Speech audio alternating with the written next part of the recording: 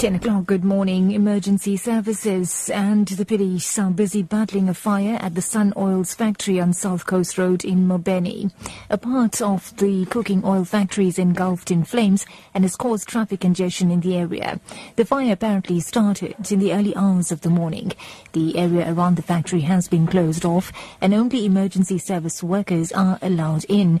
eThekwini Metro spokesperson Thabo Mofokeng says the cause of the fire is not known. The cooking oil factory is on fire on South Coast Road. Our emergency teams are on site at the moment trying to fight fire. What is happening at the moment is that we are trying to ensure that the fire is controlled and that it does not spread to the nearby building. At this stage, there is no indication of any threat on life. There are no people who are trapped inside the factory, but our teams are working hard to try and control the fire. But things look like they are under control at the moment. In terms of the cause of the fire, when there's still nothing in terms of what caused the fire, that will be the subject of an investigation.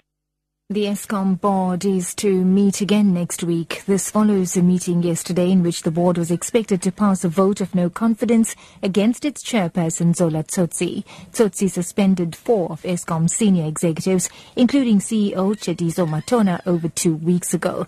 Matona is challenging his suspension in the Labour Court today. Eskom spokesperson Kulubasiwe says the board will advise the Public Enterprises Minister on the way forward after next week's meeting. But the board did meet yesterday and they discussed their business, and they have decided to, obviously yesterday they did not finish what they were doing, and they have decided to meet again next week. As to which day and what time and things like that and the agenda, obviously I'm not privy to that, but they will be meeting again next week. So after informing the Minister of Public Enterprises about the deliberations of their meeting, then between themselves and the Minister, they will decide on the date and the way forward. In other news now, the Trifecta fraud and corruption case implicating 2 politicians resumes today in the Northern Cape High Court.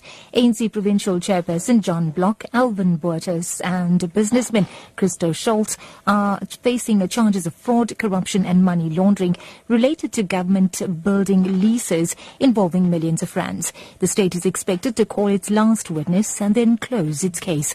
Reginald Witboy with this report. The state applied for permission to reopen the case. Judge Matebe Patsuwane granted the application. The state called a forensic computer expert from PricewaterhouseCoopers to testify. He testified about a crashed hard drive retrieved from a crashed computer belonging to Christo Schultz's lawyer. Another forensic computer expert is expected to be called to the stand today. After the expert testified, it is expected that the state and defense will close its case. Reginald Witboy, SABC News, Northern Cape High Court. And wrapping up, Nigeria has closed all of its land and sea borders for 3 days ahead of Saturday's elections. The presidential and parliamentary polls are expected to be the most tightly contested since military rule ended in 1999. Here's the BBC's Tommy Aladepo with this report. The Interior Ministry said this closure was needed as intelligence reports showed that non-Nigerians were planning to vote in the elections. No further details were given about where these foreigners were coming from. The State Security Service has also warned the public to be on high alert for possible attacks by Boko Haram. The extremist group has threatened to disrupt the elections in its quest to establish an Islamic State.